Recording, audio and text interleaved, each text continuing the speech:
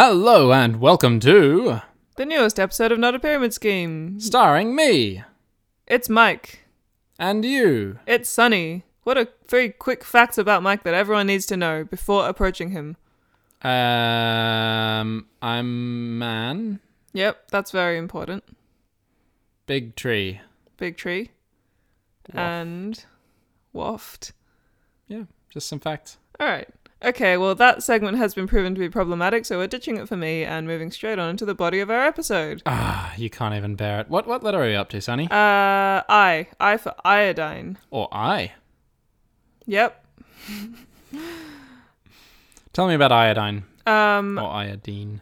I don't know. Is there a correct? I don't know. Okay. I assume both are allowed. Okay, things I know about iodine. It's an element. It does something with salt. It has something to do with antiseptic properties.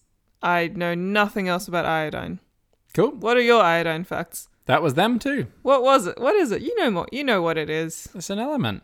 Is that all you know? Because you genuinely know more about something chemicals to do with than I do. antiseptic.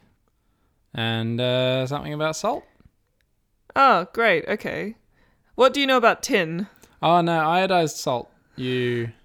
Why do you iodize it again? It's because it's good for you. But I don't know why. Is it that's good for you? Or is it to do with like clumping together? I assume it's like fluoridated water, but no, I don't know. Fluoridated. Yeah. Is that how you say it? What? How do you say it? I don't know. I guess I just don't. And therefore I win. What an unusual start to the episode. Okay. Today, do you want to go through a few more I things? Yeah, let's... There's a lot of good words beginning with I.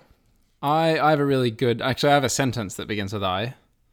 Yes. I think we should use these cards we have. Okay. All right. Illustrious and intelligentsia are my favorite I words. Those are good words. Iridescent is also very good. Illuminated? Yeah. All right, so... Illuminatrix. Following on from the last episode, we said we might record them back to back. We're not recording them back to back because we were lazy and we wanted to watch TV. Yeah. So we watched TV instead. But it is the same day as the last episode. Yep. So half points. It is dinner time now, and we actually have some food on its way. So if you hear like a and then we disappear, it's because the food's come. Yep. Anyway, so let's do these remaining cards. So if you remember from last time, we've written down some cards to act as prompts for each other, and we have done very different things to each other. All right, Sonny, each other. pick one. All right, I've selected a card and I'm now turning it over to read, and it says, make up a short story about a duck named Chalmers. Yep. Chalmers. I thought that maybe said Chambers. You're really pronouncing the L much more than Chalmers? I usually would. Yeah, Okay. You're like saying Chalmers. I mean, I don't often say that word. Okay. Once upon a time, there lived a duck named Chalmers. It was named by a mother who wanted him to sound like a posh Eton boy, but also wanted a pun about how charming he was. About how charming he was. About how charming. like calming, but cozier. Okay. Short story. Okay, it needs to have an established thing, a problem, a problem/conflict, and Yep. then some kind of resolution. Yeah, so I think it needs about 3 more sentences. One day, Chalmers the duck decided that his name was a bit fucked on account of some people overpronouncing the L and others calling him Chalmers because English is ambiguous. So he went to the name change office and was told that because he was under 18 years of age, which is the age of majority for ducks. Of course, everyone knows that. He had to wait before he could change his name. Now, the problem is that the lifespan of a duck is not quite that long. I don't know what it is, but let's pretend it's not that. And so Chalmers was like, fuck. And he went on a quest to find an elixir of life so he could live long enough to change his name. However, when he put up posters recruiting for a band of merry adventurers to join him on this quest, one person rang up and was like, why not just convert to duck years? And he was like, oh fuck. And then he did and went to the name change office. But just as he walked up to the counter, he thought about this and was like, you know what? I do like this name a little bit, and more than I like the name, I love the mum who gave it to me and decided, you know what, I'm gonna keep it. And then he left, but not before putting up a notice on the name change office, a PSA that said, "Don't forget to convert to duck years if you are a duck." And think of the ones who named you, and if they're nice, maybe keep it, and if they're not, fuck them. And then he went home and wished his mum a happy Mother's Day. Oh, lovely. What a fitting story if you're Australian and it's Mother's Day today. No, it's Mother's Day today when we're recording it, but it's going out later, but whatever, it works. It's going to be about a week late. That's my story. That was lovely. I really appreciate that Chalmers was so angry at being called Chalmers that it's not just that he didn't want to have the name while he was alive, it's that he didn't want to die with the name Chalmers. Yeah, exactly. And so he had to find an elixir of life in order to last longer with the name Chalmers. Yeah. In order to finally die with the name Henry It's the not Duck. how you live, it's how you die, is a lie told by religious people to get you to not try and fix your shitty earth life. All right then. Let's not go into that. I'm gonna give Mike a card. All right. And let's see. Pick a card. I'm going to choose the one in this hand here. Jorts and the Revolution. Is Jorts an uppercase by any chance? Yeah, I guess. Yep. Alrighty. I mean, it's hard to tell because the O and the S. The R and the T are clearly uppercase. Yeah, but some people draw their R's like that, and the T's a little scribbly, so it could really be either way. And the J, I mean. All right. There's a word for the case where it looks like lowercase but with a few occasional uppercase letters. There's a name for it. Jeff. And Jeff the case. I don't know what. I'm not talking sticky caps. So I mean where the X height is equal. Yeah, I gotcha. So if it has the uppercase letters, are you telling me that it's pronounced Jorts and the Revolution? That's an exercise left to the reader. All right. Well, that's your topic. As the reader, that's how I'm going to choose to pronounce what's written on the card. Jorts and the Revolution. All right. What am I meant to do with this? It's just a prompt. You need to talk for a bit. I just talk about Jorts and the Revolution. Yeah. Okay. They can be taken combined or as two separate things. Jorts, as I'm sure you know, are denim shorts or jean shorts or jorts. A terrible abbreviation that makes denim shorts much worse than they actually are. Yeah, but still not as bad as like jandals. No, jandals is amazing because it's just weird enough that it's funny, but you know, I do like jorts. What about jonderwear? Did you say jonderwear? No, I made a mistake, but I'm sticking with jonderwear. Jonderwear? It makes me think of vomiting because it sounds like chunder. Oh yeah, it does a bit, doesn't it? Yeah. Well, maybe that's the denim revolution.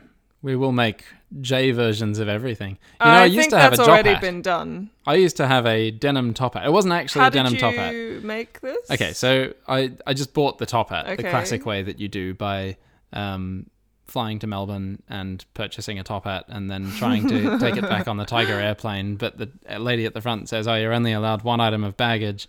Did she have a problem with you not being a tiger?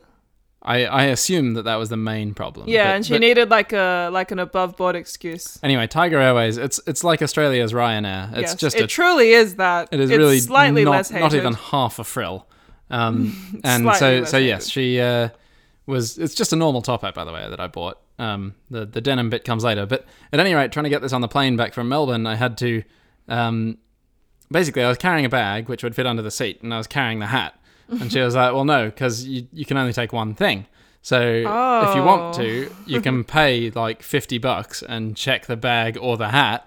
And I'm like, no, I'm not going to do that. And you're a student at the time, It's a fucking hat. Yeah. And so I put that fucking top hat on my head and said, is this all right? And she's like, yeah, that's fine. That's fucked up. And so I wore that top hat for the entire duration of the flight, sitting on a plane. It's not comfortable to wear a top hat when you have a chair with a headrest, by the way, because it's got the brim around the back, too. Question, why did you not take the hat off? I did, but don't tell the lady. Okay, I won't tell the lady. I was just worried that Tiger Air lady might listen to this and might have a very good memory. Yeah, and be like, you know what? I have a lot of time on my hands now. Time to serve up some petty, ice-cold revenge. Lady's not doing anything else now. So, anyway, the story of getting it denimized is very simple from here on. I simply cut up an old pair of jeans and made essentially a top hat cover, like a tea cozy for a top hat, out of denim. You made a denim skin for your item. Yeah, exactly. And then I placed it on the hat, and then I had a denim top hat. Did you sew it on, or no? I just placed it. Just a cover. It was a nice top hat. I wouldn't ruin it. Was it like, you know how on a top hat there's the brim and there's the underside of the brim? Was the underside of the brim also denimized? No, it was just the top. So it just no one looks at the underside of the brim. It's in the shadow. On top. Yeah, I guess. Like a hat for your hat. No one would notice the underside of the brim. I mean, if you it's in the shadow. So when you wear a top hat, the brim's meant to be level. It's not like there's not a tilt, is there? Even if there is, it's still in the shadow. Okay, all right. But yes, it's meant to be relatively level. Yeah. All right. That is my topic of jorts in the revolution done. I have told a slightly relevant story. That's pretty good. And we now have just one, we have one card remaining each. So this is my last card. Sound of me shuffling a single card. Here it is. It says, if I worked patrolling a national park, whoops, I thought that was a tittle, but it's a comma. If I worked patrolling a national park, which flowers should my colleagues and I conceal ourselves behind? I mean, this is a prompt for you. Oh my god. I thought you were setting me up because you wanted to tell this joke. I was gesturing at Mike, being like, now's your moment of glory. I came up with this joke, and I am more proud of it than anything else I have ever done. Therefore, I wanted to give you the chance to say it. If I worked patrolling a national park, which flowers should my colleagues and I conceal ourselves behind? Hydrangeas. Yeah! Podcast done. Or not. Should we continue? I hope you enjoyed the joke. Yeah, well, we have one more card. Let's do... Right. The food's almost here. It would have been really funny if we just ended it then. That would have been great. Yep. Now, we can pretend it ended just quickly before the food arrives. It's just around the corner, the last card. Last card, which I'm giving to Michael. All right. Or Mike, as he's now called. Video games. Yeah, it's very good. This isn't nearly as good as my card. It's no jorts on the revolution. I wrote that, I was like, okay, I'll do like a normal one that can be a conversational prompt. So who here is playing Animal Crossing? Yeah. Woo! Okay, all right. I thought it might be good because people might be after new games to play given the coronavirus. Oh, you want some game recommendations? I was thinking that could be good. All right, this is Ideally, game recommendations from a non-gamer. Yeah, ones that you don't need a Switch for because we are sympathetic to the plight of the people. No, my number one recommendation is Animal Crossing. Is it genuinely? You need a Switch. Yeah, it's a great game. Okay. I guess it's a perfect game for wide this time audience. Since the event. It is absolutely perfect. It's slowing life down and building your own little idyllic island at a nice slow pace. Oh, it's so relaxing, so calming, so beautiful. It's very easy to get into if you're not remotely a gamer at all, which is me. Yep. Now I love it. And I loved it from the moment I turned it on. Like, not when I started playing, even during the guide bit. It was great. So yeah, Animal Crossing, if you can get your hands on a Switch or already have one. All right, my next recommendation. There's the food. Can you get that, All right, Sunny? I'll get it. Bye, guys. All right, I'm just going to take this podcast out on the end. Sunny can prepare the food to be eaten. My final recommendation then. I think that what we need in a time like this is cooperative games. We need an excuse to video call our friends, or at least audio call our friends and yell at each other down the other side of a phone. And so for that, I recommend the entire repertoire of Team 17. If you ever played the Worms Armageddon back in the 90s, that is Team 17's pinnacle of achievement. But more recently, they've made a couple of games called Overcooked. These are games for non-gamers, absolutely fantastic. It's basically you and your friends working together to try and cook orders in a kitchen as quick as possible. So to assemble them from their various ingredients, to put the various ingredients in, the pizza oven or the steam thing or whatever it is. As you can tell, I don't cook that much. And it is beautiful and cooperative and insane and fun and lovely. They've actually also very recently made a game called... That's Sunny setting up the food, if you can hear that. They've also very recently made a game called Moving Out, which is an absolutely lovely game. I've only played the demo so far because I'm having some issues with my Australian card. And long story short, it's very hard for me to buy it because my Switch account is set to be in Australia, but my Aussie card doesn't work, and so on and so forth. It's very, very boring. But the game is deeply erratic. Basically, you are playing some terrible removalists aiming to take someone's stuff out of their apartment or house. And... it's just You just like step on everything, knock over everything, jump through windows, whatever. It's brilliant fun, ridiculous, good game, and a good excuse to have a chat to your friends. I'm going to go and eat some food now. It's weird doing this podcast on my own. I'm not used to talking by myself. I usually have like at least an audience. I mean, I know you're here, my trusty audience, but it's not the same when I can't hear your merry chuckles and your gay laughs and your deep, hearty bellows, for you are nothing but a fireplace. I guess that's the end.